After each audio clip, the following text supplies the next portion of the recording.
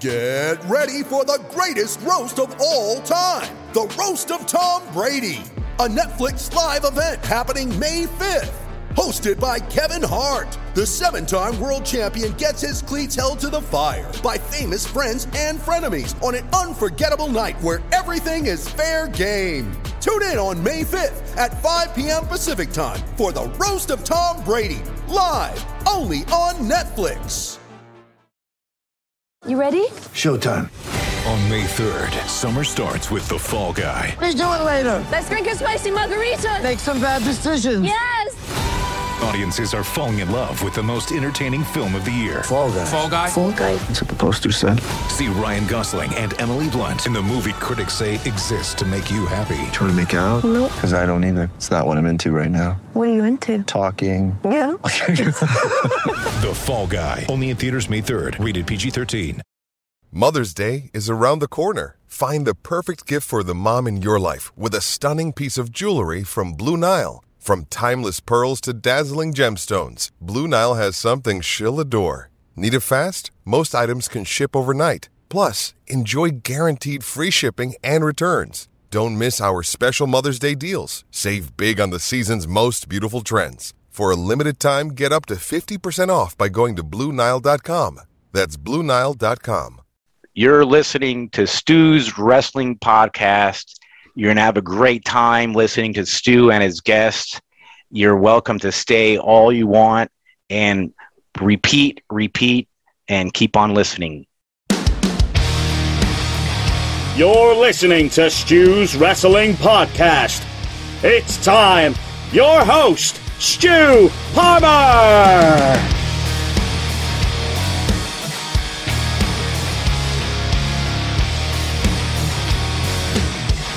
A warm welcome. It is episode 127 of Stu's Wrestling Podcast, and my guest today is Canadian long-time pro wrestler Jeremy Prophet.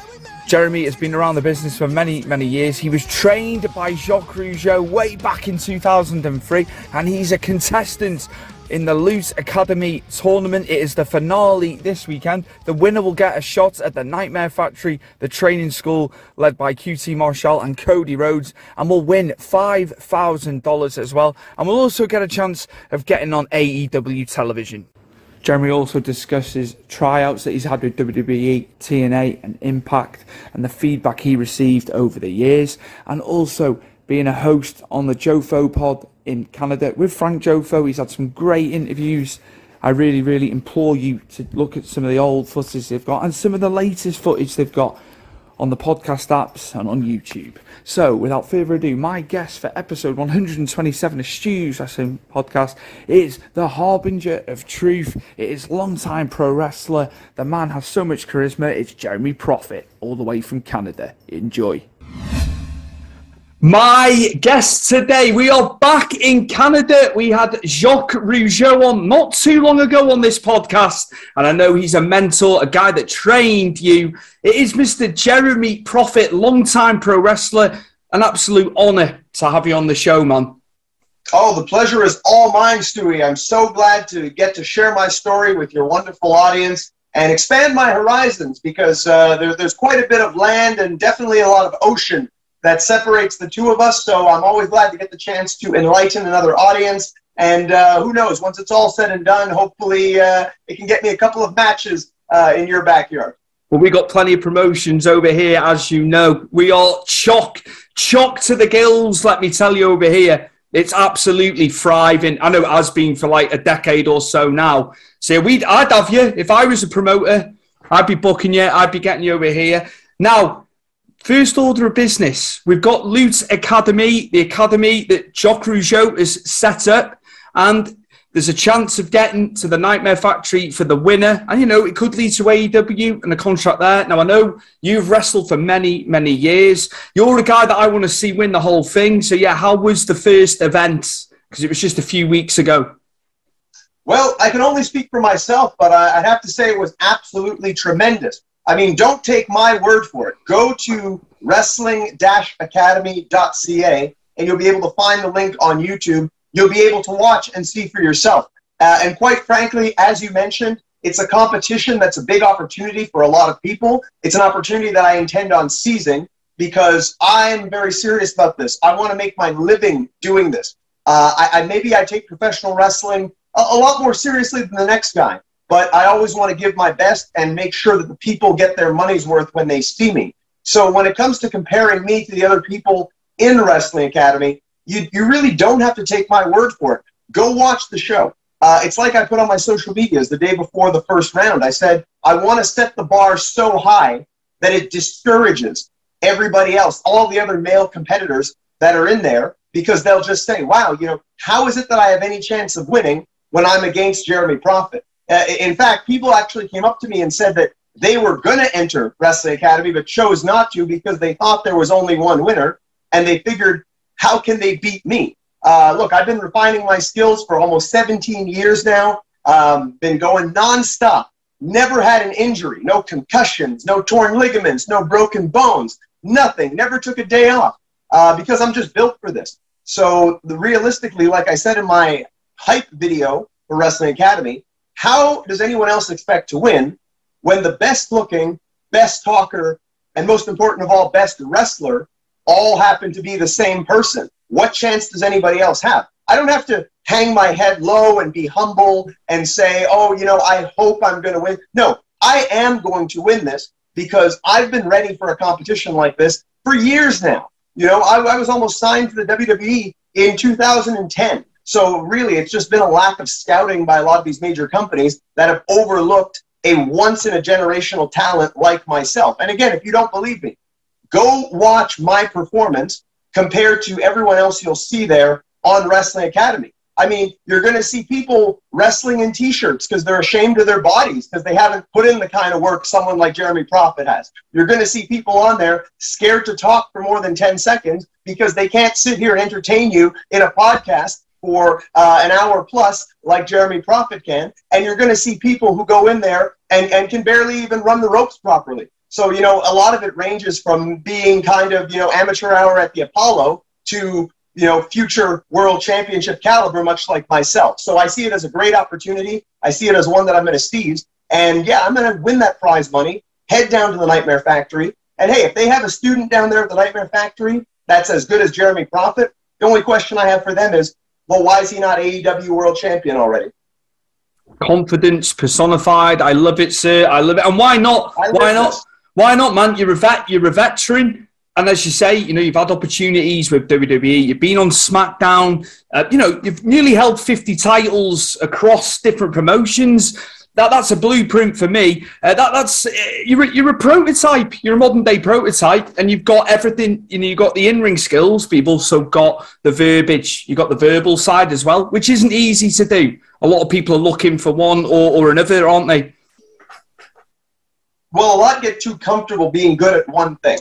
I often say it. You have people who are great acrobats or great technicians or good brawlers, whatever it might be. They rest on that laurel when it comes to professional wrestling. Others can talk the talk, can talk people into the building. They have a gift of gab, if you will.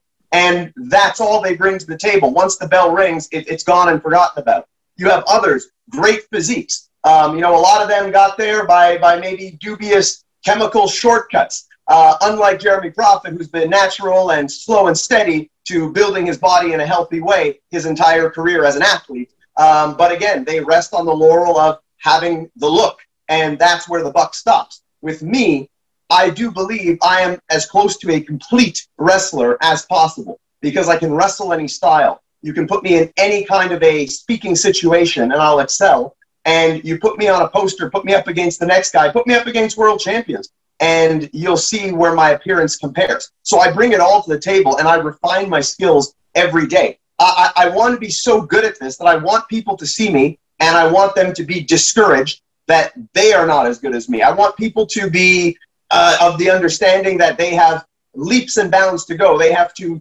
climb the equivalent of Mount Kilimanjaro or Everest to get to the level that I'm at, because I want to keep improving with everything I do. I don't get complacent and say, okay, I can elicit a reaction, any reaction I want from an audience.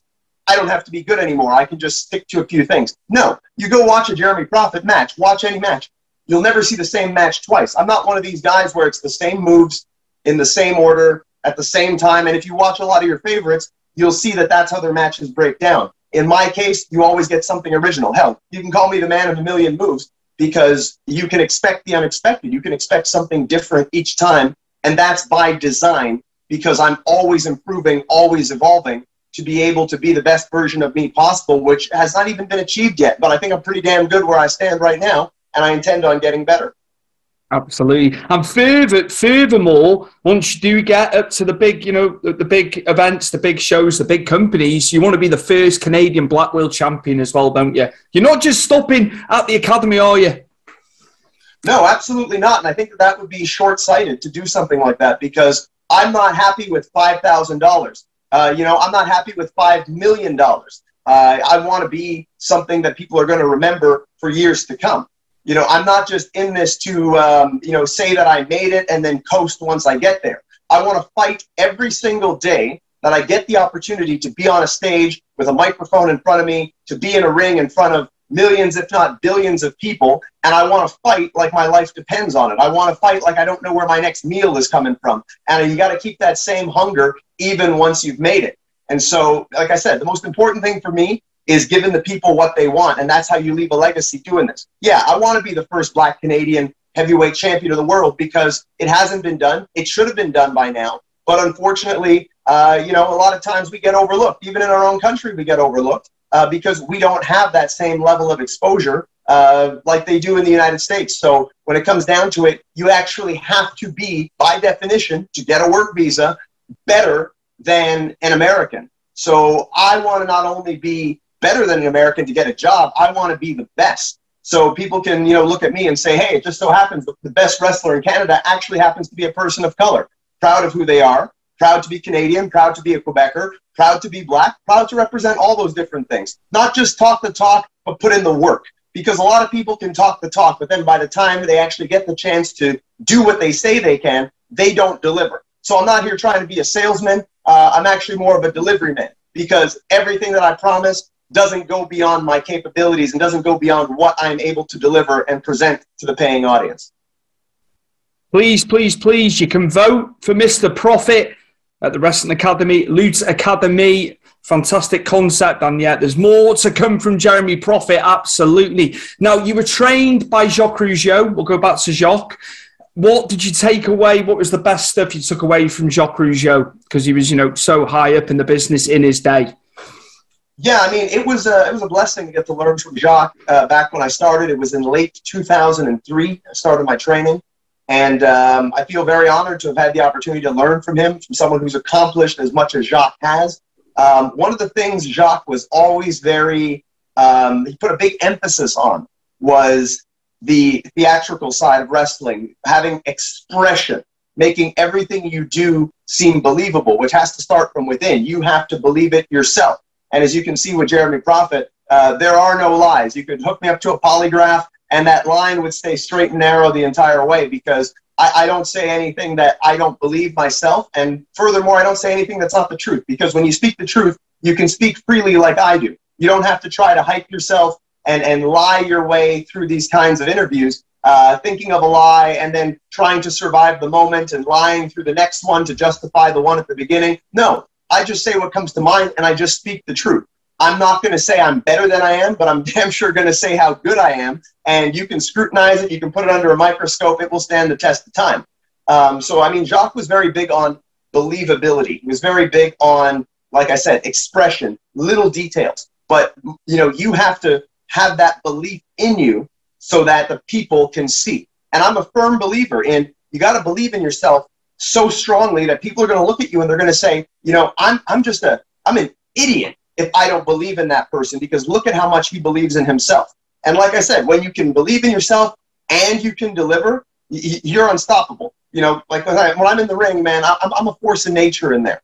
I'm not someone who's going to be upstage. I'm someone who's going to push the envelope and who's going to do my best to bring out the best in my opponents and say, look, now you got to level up. Now you got to step up your game because as soon as I walk onto the scene, I'm sorry, but you stop existing. So if you're not willing to step it up, you're going to be gone and forgotten, and I'm going to be the one standing tall at the end of the night. So I think a lot of that comes from my early training where it's like you just got to believe in yourself, and it's the main thing that I took away from my time at Jacques Wrestling School. Amazing, amazing. The bedrock there for you in later terms of your career, man. Also, what I'd like to ask you, inspirations for you getting into wrestling. Who were some of the guys and gals that you loved watching years ago from yesteryear? We'll call it yesteryear. I mean, when I first started watching wrestling, Bret the Hitman Hart was by far my favorite. Loved all of his matches. Really thought that the WWF at the time did him dirty. And, it was for me, right from the first time I turned professional wrestling on TV, the first match I ever saw was Bret Hart. It was Bret Hart against Blake Beverly. And that hooked me in. And I always say, had it been other people, who knows if wrestling would have been as captivating to me. I maybe would have, chosen to pursue another career. But I saw Bret work, and I just wanted to watch this sport every week. I wanted to see the progression, and Bret's matches were, top notch. So he would be my first favorite wrestler inspiration, call it what you will. From there, I liked a lot of the wrestlers also that had that great speaking ability. So see, I don't just follow and enjoy the work of wrestlers who are, they do one thing I like. I like looking at, the whole board. I like looking at what everyone brings to the table, and I can find enjoyment in many different styles of wrestling. So I like the great talkers. I like the great technicians, the great brawlers. Obviously, you see me work, the high flying is a very big influence as well. But, it's finding that intangible, finding that X factor and dissecting it. That's what I enjoy doing in watching wrestling is, why is this person so popular? Is it the wrestling? Is it the personality? Is it the way they walk, the way they talk? There's so much about wrestling that can be scrutinized and dissected. And I think that a lot of times people maybe watch it from a fan perspective and just kind of sit back and enjoy the show. And I think even some wrestlers are guilty of this.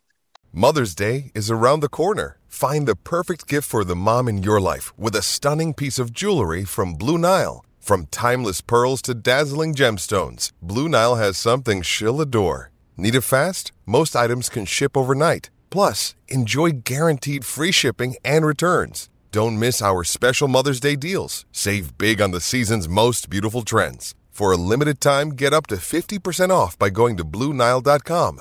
That's BlueNile.com. But, I really watch it under a fine-tooth comb. I watch it right down to the minutia, to the rudiments of professional wrestling, to be able to extract what is that X factor, that it factor, and then be able to add that to my game. So I'm learning while I'm enjoying. And I always knew I was going to be a professional wrestler. That was always the destiny. Had a lot of other opportunities in life, but that's always been my calling. That's always been the thing that I want to do. And like I said, I want to make my living doing this. I take this business very seriously. This is the absolute paramount of my existence. And so, wrestlers like Bret Hart. I love, Chris Jericho back in the day. Huge inspiration with what he was able to do in WCW, even maybe, only getting a fraction of airtime, but being able to make it the most memorable thing with his promo abilities. Great wrestler, diverse, jack of all trades, able to do a lot, almost like what I am, more or less. And, to bring it to a more modern times, always loved AJ Styles to this day. Love his work. I think that he and I would have had a hell of a match. A lot of promoters let that one slip through their fingers. They're probably kicking themselves now that they're declaring their second bankruptcy, a third foreclosure on their houses because they didn't put that one out there and reap the benefits of it. But, it's hard to narrow it down to a few, but I think that those would be the main ones that would be the biggest inspirations from, the past all the way up to the present. I know you obviously do tag team as well. Some tag teams, Jeremy, just like the guys that you like watching, and even into the present day, people you like watching. So it's not just, going back as well. Yeah, tag team wrestling, it's a whole different ballgame, and it's one that I realized I didn't really sink my teeth into that much. So it just so happened that with Carl Jepsen now, I'm part of the Bloc Québécois, which is a play on the Bloc Québécois, which is actually a political party here in Quebec. That, for those of you who don't understand the lay of the land and the politics here, there's actually a group. It's a very pro-Quebec group within Canada. They don't get any votes outside of Quebec, but they can get enough votes in Quebec to actually form the official opposition and have some say in the government. So they're called the Bloc Québécois. We created the Bloc Québécois, obviously, because we're both black, my partner and I. And it's just caught on like wildfire. And yeah, when it comes to inspirations in tag teams, I mean, you know, I grew up during the era of the Hardys, Edge and Christian, the Dudley Boys, you know, that era of tag teams, the APA, you know, really the Attitude Era teams there. Those were the teams that I grew up watching and enjoyed. And I think with our team, though, we don't necessarily have the same dynamic as any one of those teams. I think it's a very different dynamic. I kind of compare ours to like an updated Hart Foundation, like Brett and Anvil, because, you know, me being more of the, you know, they used to describe them as, I think it was something like they're a Ferrari and a Mack truck or some type of an analogy like that. And I think that's kind of our team because, you know, I'm the speed, I'm the finesse, but also the viciousness and the indestructible one at the same time. Hence why I've done this 17 years and never had an injury. But Carl Jepsen, you know, he's a great athlete himself. He's a big, strong guy who has tremendous otherworldly agility, can come off the top rope, can dive, and hits hard. We still debate who chops harder. A lot of people think that it's him because he throws more chops and has these gigantic handprints on his singlet. But I still believe I hit much harder than him. So when it comes down to it, I think that's a great dynamic that we have. We have great chemistry in ring. And I don't get to tell this story often, but one of the things that's really intriguing about our team is that Carl Jepsen was a fan in the audience in a town called Thetford Mines, where he's the only wrestler from that town. It's about 3 hours north of Montreal. He was a fan in the audience, and I just saw him there, biggest guy in the building.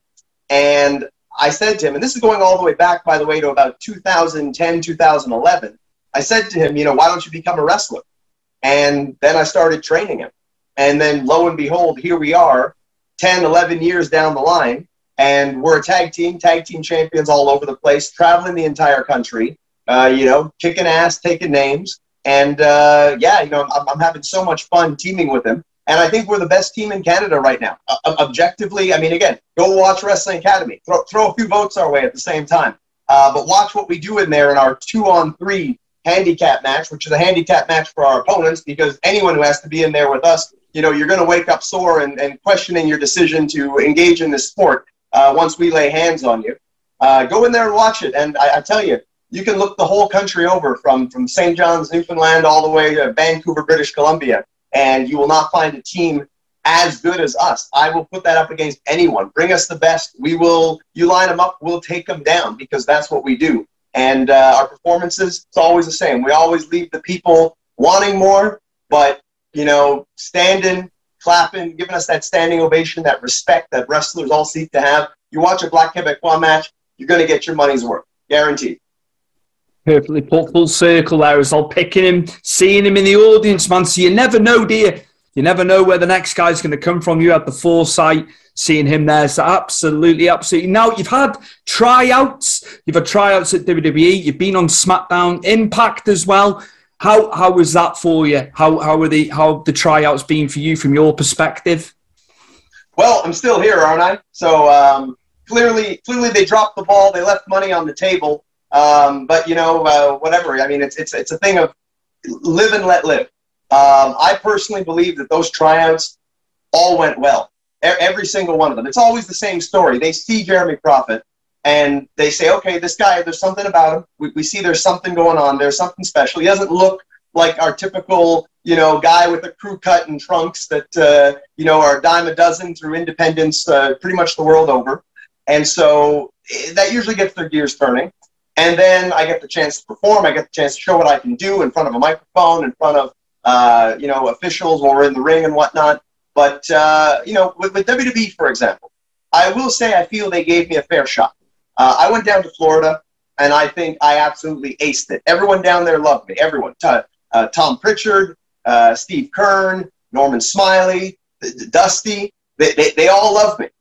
They hired Jinder Mahal after he had wrestled against me. That was the last match of the camp. Pat Patterson said, we want to see the best. They put me and Jinder in there. We already know each other. We had already wrestled on the independents. He's Canadian. He's from Alberta. Mm-hmm. We had a hell of a match. And they gave him the contract. They said they could only give out one contract. Usually John Laurinaitis would be there, and they would give out multiple contracts. However, Umaga's funeral was that weekend, so he wasn't there. So they were only able to give out one. Steve Keirn even pulled me aside. He was saying goodbye to everybody as we were leaving, pulled me aside, said, you have nothing to worry about. You impressed all of us. You did great. Story of Jeremy Prophet's career. Anytime I show up at anywhere where there are scouts, decision makers, they all have that same reaction. How can someone this universally talented, objectively talented, go under the radar? And, there's probably people watching and they're saying, oh, this guy's full of himself. He just talks about how good he is. Look, you can scrutinize me all you want. You'll see I am as good as I say I am. Bret Hart always said he was the best there is, the best there was, the best there ever will be. And he was. I'm just doing things my own way. I look at people and I say, yeah, okay, you're good, but I'm better than you ever have been and better than you ever will be. And that's because I work for it and I deliver. So if I'm not your cup of tea, I understand. Don't worry. Jeremy Prophet is not everybody's cup of tea, but Jeremy Prophet's not going to hang his head and be humble about the things that he works for, sheds blood, sweat, and tears day in, day out to achieve. I'm very proud of what I do. And so if it comes across braggadocious, oh well. Anyways, with that said, with WWE, I feel that they more or less gave me a fair shot with FCW. Just that it's not a game of how good you are. It's more of who you know. It's who you're friends with. It's a game of timing. That's professional wrestling. It's a lot of backstabbing, bribing, these kinds of things. So when it comes down to it, I was just someone who's doing the work. I was not a politician. I'm not someone who kisses ass. I'm just somebody who believes that in being the best that you can be and that your hard work will pay off. Unfortunately, not always the case. Not making excuses. I went to TV for WWE. I did Raw and SmackDown. I cornered John Laurinaitis. It's a famous story that I've told on other podcasts. And I straight up said to him, look, I want to work for this company. But without going into more elaborate verbiage than that, because I know it's like, look, you guys have hired people who've never wrestled a day in their life. You've hired people who have no respect for this business. I tremendously respect the business, and I want to succeed at this, and I have the skills. I see people on TV on a weekly basis who do not have my skills. So let's make this happen. What do I have to do? What is missing in your opinion? And, we went back and forth, he and I, and eventually, they brought me into the promo room and said, okay, well, we'll shoot you in promo. I was the only one they shot in promo. There were other people there, other wrestlers trying out. Sami Zayn was there trying out. He didn't have a job with the company yet. And they only brought me into the promo room, and they shot me in promos, and they felt that my promos at the time were a little over the top. So I can't begrudge them because they gave me a genuine shot, a shot where, if I had that shot now, they'd be throwing down extra zeros on a contract for me and saying, we need you on TV like ASAP because, you're the guy who's going to change the game here. When it comes down to it, the next day, they still gave me the match on TV. And from there, I think that a lot of the onus is on me because I should have stayed on top of it. I should have stayed in touch with them. Maybe that's what they would have wanted. They wanted to see, is this guy gonna be hungry for this? Is he gonna, come running like Pavlov's dog when we ring the bell and, suddenly there he'll be, he'll be there. I didn't stay on top of it. I just took them at their word that, when Steve Keirn told me, you have a future here and you have nothing to worry about. Keep your phone on. I'm sure they're going to call you and offer you a deal. I just took that for granted because he said it. I mean, why would I think otherwise? With that said, I didn't stay on top of them. And then, with the way the business always is changing, then there was NXT. Now they're looking more to hire people who have bigger names on the independent scene. But when they say independent scene, it's kind of one of those oxymorons, kind of like how, in professional baseball, Major League Baseball, they call it the World Series, despite the fact that there's only American teams and one Canadian one. So it's not really a World Series. So in saying we're hiring people from the independent scene, what they really mean is the American independent scene, where we have a border that literally stops us from going, even if we're not getting paid. They can say, oh, well, you're taking a job away from an American citizen who would otherwise be able to have that spot. So when I go and do tryouts in 2012, and, Steven Regal is in charge, and he's saying, we're looking to hire wrestlers, ones who've made names for themselves, like in Ring of Honor and PWG, and these are the places they're going and scouting. Well, look, we have a legal barrier that prevents us from going there. It's not that we're not good enough. Hell, I could mop the floor with any of those people on there. Some people would say I could hang with the best of them. No, I'm sure they could hang with me maybe on a good day, but I can actually push these people beyond the level that people expect of them. in any of those companies. And, and if I'm lying, I'm dying. But, if I were given the opportunity, people would see that. However, legally, we can't go. We can be stopped at the border. We most of the time are. I've wrestled in the United States. I've never made a dime from it.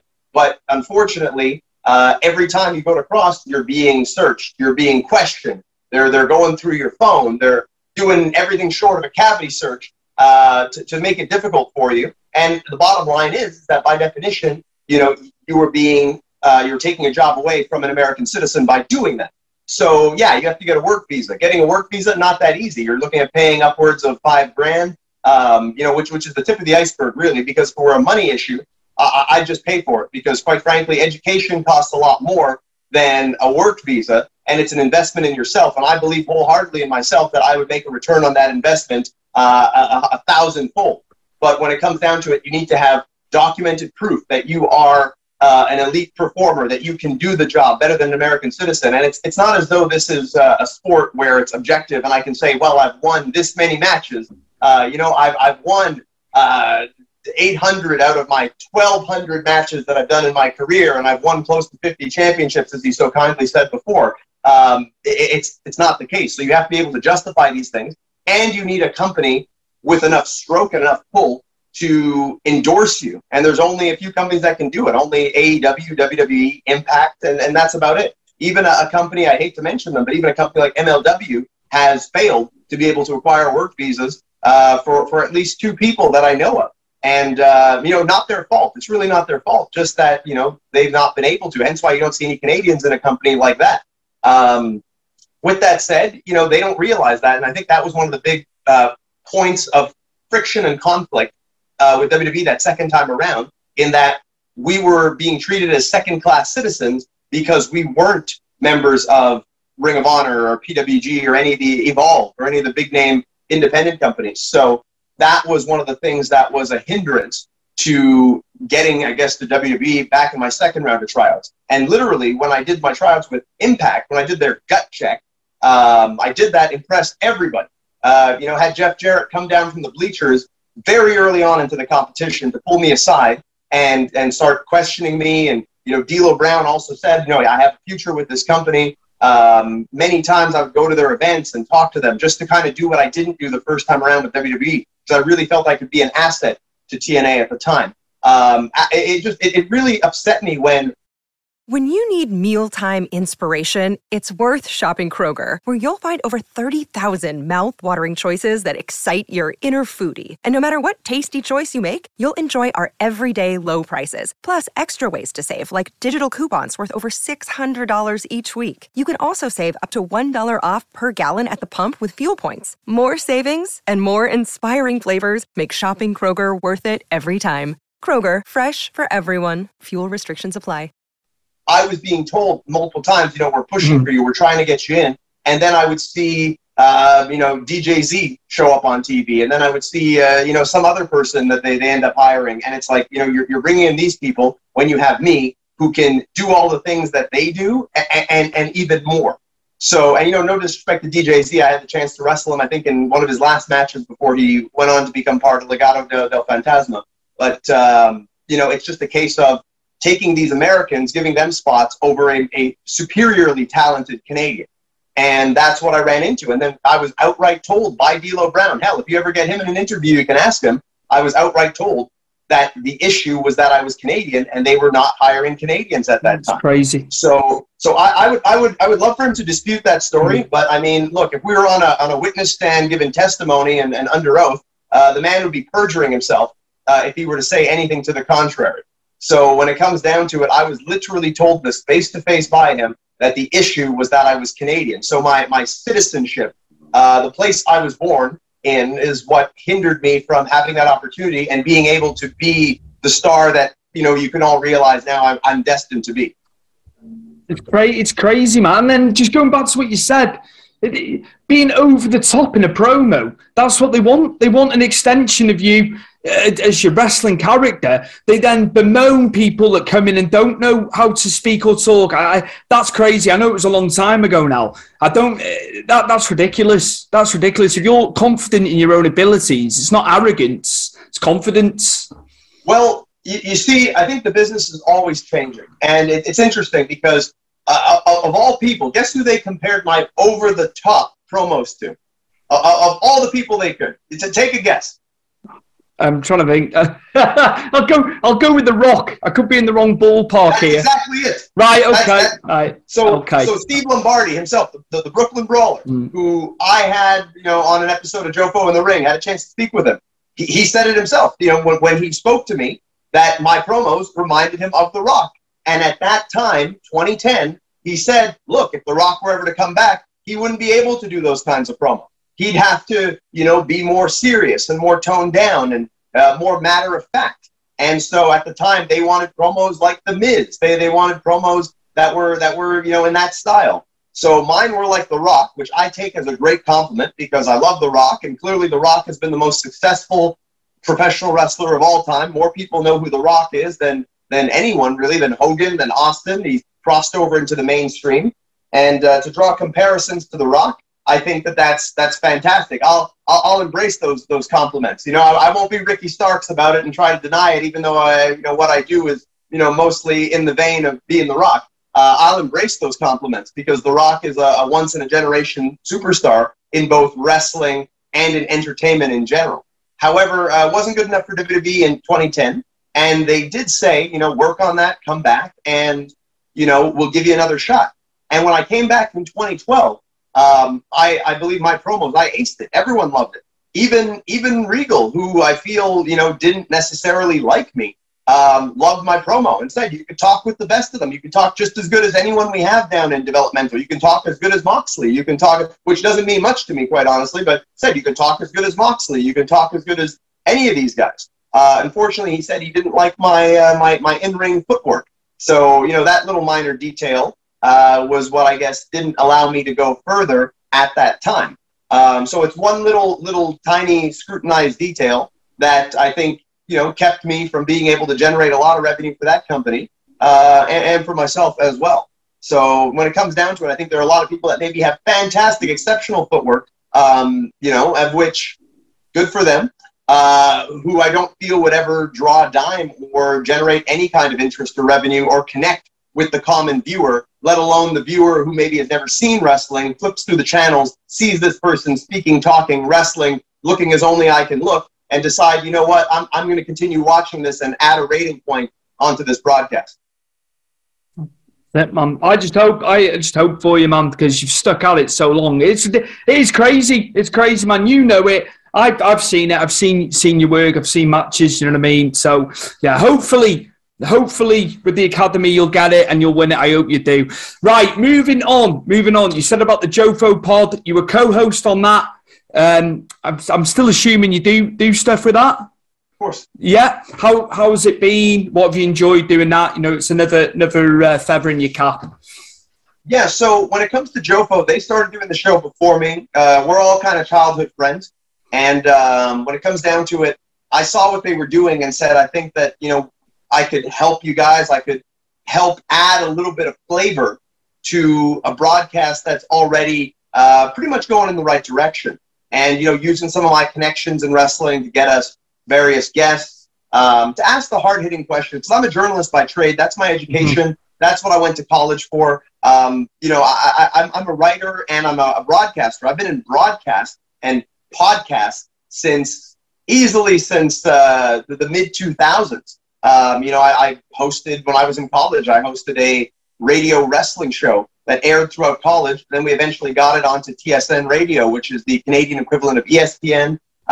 So we got it onto actual sports radio. It was available in podcast form. This is going all the way back to the mid-2000s. I think maybe 2008 or so is when we struck that deal. Through 2008 until 2013, 2014 or so, I continued doing that and then took a break to focus more directly on wrestling and then found my way to Jofo. So I'm actually the most experienced broadcaster / podcaster in the Jofo group. And maybe that's what facilitates my ability to be so comfortable in front of a microphone and on screen. But when it comes down to it, I think that we're a great eclectic fit.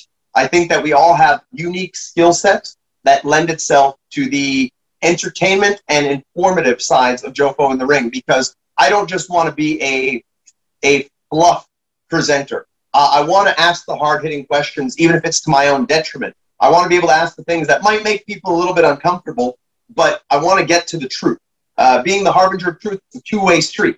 It's that I speak the truth, but I want to pull the truth out of other people.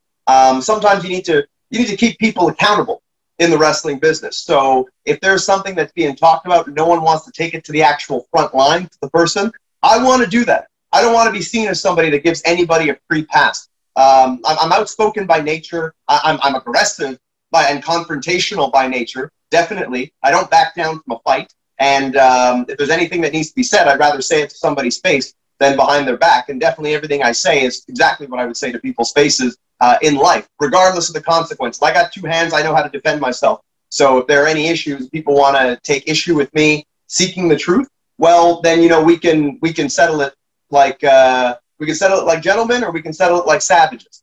So that's the same approach I bring to my wrestling and to my journalism, is that I want to get to the truth. I want to ask the hard-hitting questions because people deserve to know the truth.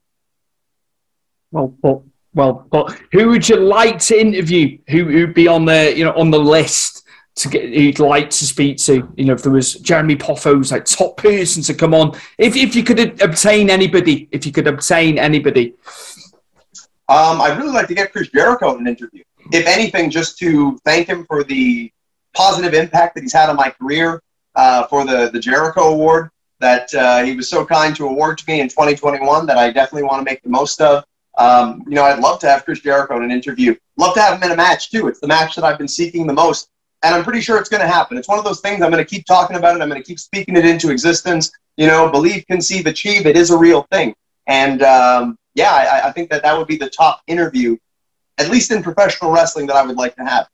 If speaking from a more business standpoint, I would definitely love to have Tony Khan in an interview, because I believe that, once he has a chance to sit across from Jeremy Prophet, he'll see the value in what I have and know that, we can do a lot of great business together. It doesn't take a rocket scientist or the owner of the Jacksonville Jaguars to be able to recognize what I bring to the table in the many aspects of my game. So, that on a more personal note, a more selfish note, if you will, would be a great interview that I'd love to have. But there's a lot of people I'd love to interview in wrestling. There's a lot that I've reached out to, waiting to hear back, long waiting list. But, anyone who's got a great story to tell, a controversial story to tell, is what I like to sink my teeth into. I like to be able to get to the truth. And when it comes down to it, I think that a lot of people do interviews and they give people free passes. And it's not something I ever want to do. I bring a certain level of integrity to my journalism, but also I want to make sure the interviews are entertaining. First and foremost, I don't want anyone to ever look up a Jeremy Prophet interview, whether it be on this fine show or any other one, and say, that was a little lackluster. That was a little boring. I want to make sure it's unpredictable. And then, when I get a guest on, I want it to be the same thing. I don't care if the person's going to get upset if we approach a touchy subject. And in my case, I'm the same way, because I'll get interviewers. You weren't one of them, but I'll get some where they'll say, oh, is there anything you don't want to talk about? Is there anything that's uncomfortable? And I was like, no. How can I be the harbinger of truth if, there's questions I don't want to answer? I've had people, I've interviewed them, and they say, oh, I can't talk about that. Oh, I don't want to talk. Can we talk about something else? Can we? Look, I'll talk about anything you want. That's who I am. I wouldn't be, I'd have a hard time sleeping at night if I had to go and do interviews and say, I don't want to talk about that. This is an issue. Don't ask me about Sami Zayn. Don't ask me about, all of the Coco Beware, or, all those different kinds of things that you can go watch a million interviews where I talk about these things. And they're controversial and they probably help with the ratings and whatnot, which is a good thing because ratings are good. But I don't shy away from any of that, man. I'm not a coward. I'm made different than a lot of these people. I'm glad I've said this. I didn't say was anything you didn't want to talk about, because I have done that with certain guests. So fortunately I didn't do that, and I'm glad I didn't say that to you. Absolutely. Outside of wrestling, what are your interests, man? Because I know we've been very heavy on the wrestling, of course, but other stuff that you like. I mean, not very much. My life revolves around wrestling. I think it's why I'm as good as I am at what I do. There will be people who will talk about, oh, my favorite part of wrestling is road trips, is the interaction with the fans, the parties. Look, my favorite part of the wrestling is the actual wrestling, is the thing that the paying customer is expecting me to do because they're my employer. Wrestling is the thing I love. I know people, even people who've been successful in the business, and they say, oh, I wish I had a day off. Like, I wish I didn't have days off. I wish I could do this every single day. It's what I love doing, and I mean that. And, by the grace of God, I've been lucky to have never been injured, to have never had outside responsibilities that prevent me from wrestling. I don't have a family. I don't have I don't have kids. I don't have these things that would drag me away from. My focus is 100% on wrestling, and that's all I care about. Outside of wrestling, I do things related to wrestling. I go to the gym every single day, sometimes multiple times a day, for wrestling. I make sacrifices in my nutrition and the things I eat for wrestling, so I can, look the way I look. I do other activities. When I think about it, not really. My life mostly revolves around wrestling. I enjoy watching the occasional hockey game on TV. But everything else, everything that I do, it's pertaining to wrestling. Even in what I watch, like I try to watch as much wrestling as possible. Everything just revolves back to wrestling because I want to be a master at what I do. I want to, have a PhD and a master's degree, and then some when it comes, and field experience when it comes to professional wrestling. I want to be overqualified for this business. So yeah, it's not a lot of activities, if any, outside of stuff that relates right back to the reason we're having this interview, professional wrestling. That's perfect, man. No, that's cool. That's cool. Absolutely. Now, I'm a big fan of AEW. You're saying you watch the product and stuff. I'm a big fan. I think I've got to be honest with you. I think there's too many titles in there now, in my personal opinion. That's fan perspective. You're a worker, you're a wrestler, so I want to get your psyche. I think it's great. It's great having the New Japan involvement and stuff, and obviously they've got Ring of Honor and Impact and stuff. But I feel the roster's too chocked and they haven't got enough TV time for everybody now. Personally. I think they've added well to the women's division. The women's division needed that. But what are your thoughts as it pertains to AEW? Because they're still relatively new. It's only 3 years in, man. Yeah. Well, you bring up a lot of different points there. Let me start with one that stood out to me. So you said you feel that there's not enough TV time. How much AEW do you watch? Because, AEW certainly takes up a lot of my week in terms of watching all of their programming when you consider Elevation, Dark, Dynamite, and Rampage. And then sometimes when they have a pay-per-view that's almost as long as, all of those combined at the end of the week. That's a lot of TV time. So you do need... With threats to our nation waiting around every corner, adaptability is more important than ever. When conditions change without notice, quick strategic thinking is crucial. And with obstacles consistently impending, determination is essential in overcoming them. It's this willingness, decisiveness, and resilience that sets Marines apart. With our fighting spirit, we don't just fight battles, we win them. Marines are the constant our nation counts on to fight the unknown. And through adaptable problem solving, we do just that.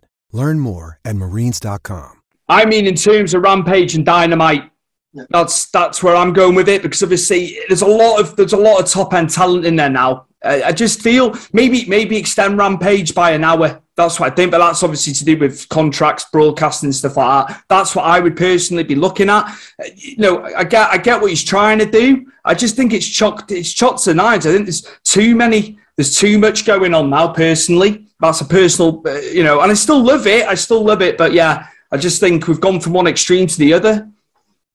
Well, when it comes down to it, it's a roster filled with talented performers. I don't doubt that there's probably a certain level of complacency there amongst some of them where, I get the same paycheck whether I work on every show, whether I'm on every week, or whether I don't. And then suddenly life becomes easy because you can pay your bills. You can, live a fun-free life where, it's not necessarily about going out there and proving that you're the best. See, it's something that I never want to lose, and I don't think I ever will because I've had such a hard road to get there. So for me, it's like, no, I'm not just happy being on Dynamite, 1 out of every 3 weeks. I want to be a main fixture. I want to be I want to be the one. I'm going for the jugular, man. I'm going to, tear people's throats out and watch them bleed to death. I'm going to take money out of people's pockets and take food off of people's tables. I want people's children to go unfed because I'm there, because that's how competitive I am. And I mean that obviously metaphorically, but when it comes down to it, I think that there are talent that are complacent, there are talent that are hungry, and the cream always rises to the top. So, from what I see, it's not a case of there's too much talent, not enough TV time. I think that some people are just very happy where they are. Others maybe have a bit more ambition. When it comes to championships, I don't think there are too many championships. You look at the heyday of the Attitude Era, we had, the WWE title, the Intercontinental title, the European title, the Hardcore title, the tag team titles. You had all of these things. So yeah, AEW, maybe they have a bit more, but even if you go by the WCW model, you had there, a world title, tag team titles, television title, United States Championship. You had a Hardcore title as well. And so I don't think that it's too much of an issue. I think that with the roster that they have, plus with Ring of Honor, I think that there's a lot of equity. There's a lot of room for a lot of talents to be placed at the appropriate level for their level of comfort. If they don't want to work as much, then maybe they could have a lighter schedule and still exist. And put over the ones who are more ambitious and are going to be cornerstones and key fixtures of the company as well. I think it's not about what you have and having too much. It's being able to use the right pieces in the right places. And maybe they haven't figured that out yet. I don't know. I don't want to be critical of a company that I could one day work for, and they pick up this clip and they say that, oh, Jeremy Prophet said this about us and whatnot, and he must know better or think he does and whatnot. It's not my place to say because I'm not the one signing the checks. But when it comes down to it, I think that more wrestlers, more championships, more TV time, it just means, more of an opportunity for a guy like me. So speaking from the wrestler perspective, I actually think that, all of this together, it just means opportunity. More championships for me to add to the collection, and more hours of TV time for me to get my message out there, represent, and create a long-lasting legacy. To extend off that, who'd you like watching on their show, man? On AEW? Yeah, on AEW, yeah. Chris Jericho's work is always fantastic. He's compelling from week to week. There's a lot of guys I enjoy watching on there. Hangman had a really good run, despite the fact that he, blatantly stole the buckshot lariat from me, who was doing it before he ever laced up a pair of boots in professional wrestling. And you can look that up, that, Jeremy Prophet had done the buckshot lariat before Hangman Page was even a wrestler. That speaks to the longevity of me, because, I doubt they put us side by side. Anyone would think I'm older than him. Actually, I think I'm only a little bit older than him. But when it comes down to it, I enjoy watching his work. Bryan Danielson, enjoy watching his work as well, whether it was in WWE, Ring of Honor, AEW. And again, I say that from a perspective of, these are guys who are my peers. It's not like I look up to these guys. Even Chris Jericho, who is a huge inspiration. These are guys that I want to get in the ring and I want to mess these guys up. I want to tear their heads off and spit down their throats. I want to put their heads through car windshields. I want to get in there and really mix it up with all these guys. I don't see them, I said this with Wrestling Academy, where it's like, people would ask me, what do you think of your competition in Wrestling Academy? And I tell them, nah, man, my competition is Roman Reigns. My competition is Kenny Omega, people like that. My competition is not guys at the independent wrestling level. These are guys who are here, and good for them. They're still kind of learning the tricks of the trade. My competition is not people who've been doing this 7 or 8 years. My competition is people who've been doing this as long as me, who have ascended to a higher level. But I do believe that I'm one of those high-level talents. I'm one of the best in the world. I unfortunately have not been given a big enough stage and a bright enough spotlight to showcase that. But put up or shut up, you give me that opportunity. I know that if you bet on me, it's going to generate revenue, and it will be a winning perspective. There we go. If you can't believe in yourself, man, then that's it. It's done. It's done. The interview, the never-ending Jeremy Prophet. No, but hey, you've got to. This is what I wanted. This is what I want. This is what the kids and youngsters need to see who want to get in the business. I'm telling you, there's nothing wrong with that. There's nothing wrong with your way. How you do it.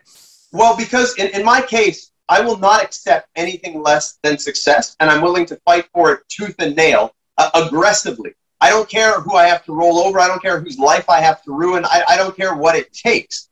I will not accept anything less than success. So you have a lot of these people who are very happy to be there. Hey, it's a very Canadian way of being, to just kind of be happy to be here and be humble. And, you know, it's like we're taught that we're second-class citizens or third-class citizens in North America, despite the fact that we're all Americans, even if we're not from the United States portion of the continent of North America. I'm not like that. I march to a beat of my own drum, and I'm very aggressive about what I believe in and what I want to accomplish. And so I'm not going to be this happy-go-lucky. I'm just going to be me. Me is real, is rough, authentic, off the cuff, not everybody's cup of tea. But you know what? I'm authentically me from start to finish. And that's how I intend on representing at this level, same way as when I make it to the top. So you can guarantee you're going to get the same Jeremy Prophet here today that you're going to get when I am that first Black Canadian world champion. And I ain't going to apologize to nobody about it. Jeremy, where can the viewers and listeners find you in terms of social media? Yeah, just a bit of promotion, because you can do the self-promotion. That's not a problem. That's not an issue. But yeah, just let the viewers and listeners know, man, where they can find you. Yep, you can find me. Best places on Twitter. I'm on there all the time. It's at Jeremy Prophet, JeremyProphet. Doesn't exactly roll off the tongue as nice as Jeff Jarrett when he used to spell his name, but yeah, Jeremy Prophet on Twitter. Follow me on there. If you like this interview, yeah, go on. Give me a follow. I could use more followers. It's tough getting followers when you're in Canada. You can also find me on Instagram at The Real Jeremy Prophet. And as always, you can see me on just about every episode, or at least every good episode, of Jofo in the Ring.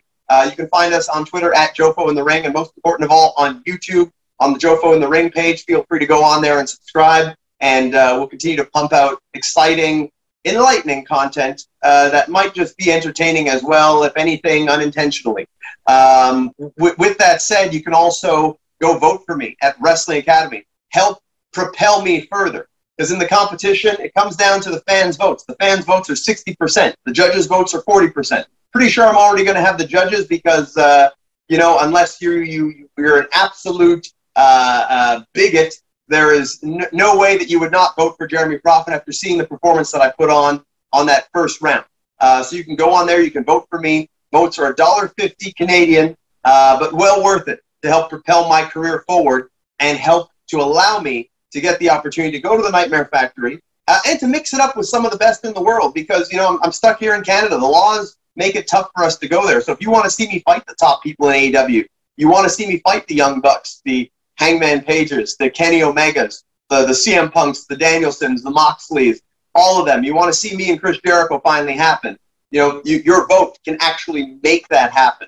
So I'm not trying to say, hey, vote for me because I'm a good-looking guy and I talk really nice. I'm saying go vote for me because you feel that I am the most deserving to win that competition. Objectively, all I've needed is the same level playing field as anyone else, and I know that my talent will be showcased and rise to the occasion. So go on there, watch the episode, vote for me, help get me further, and help me to best represent all the people out there that have been grinding and struggling and never giving up on getting to where they feel they should be. This is a fight that we're all in, and all of us together, there's no way we can't succeed.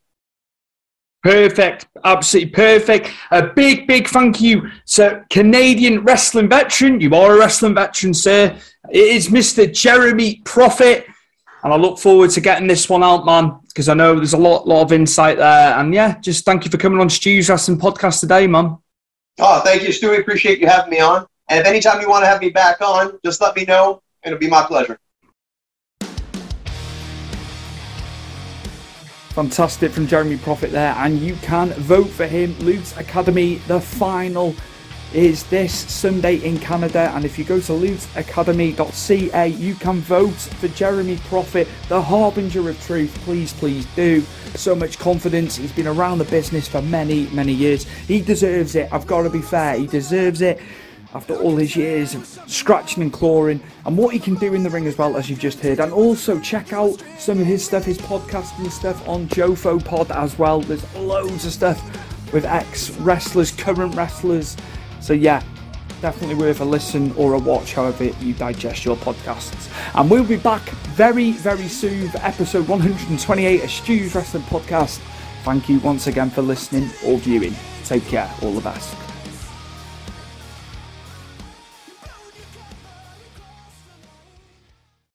Sports Social Podcast Network. Okay, round 2. Name something that's not boring. A laundry? Ooh, a book club. Computer solitaire, huh? Ah, oh, sorry, we were looking for Chumba Casino. That's right, ChumbaCasino.com has over 100 casino-style games. Join today and play for free for your chance to redeem some serious prizes. ChumbaCasino.com. No purchase necessary. Void where prohibited by law. 18+ terms and conditions apply. See website for details.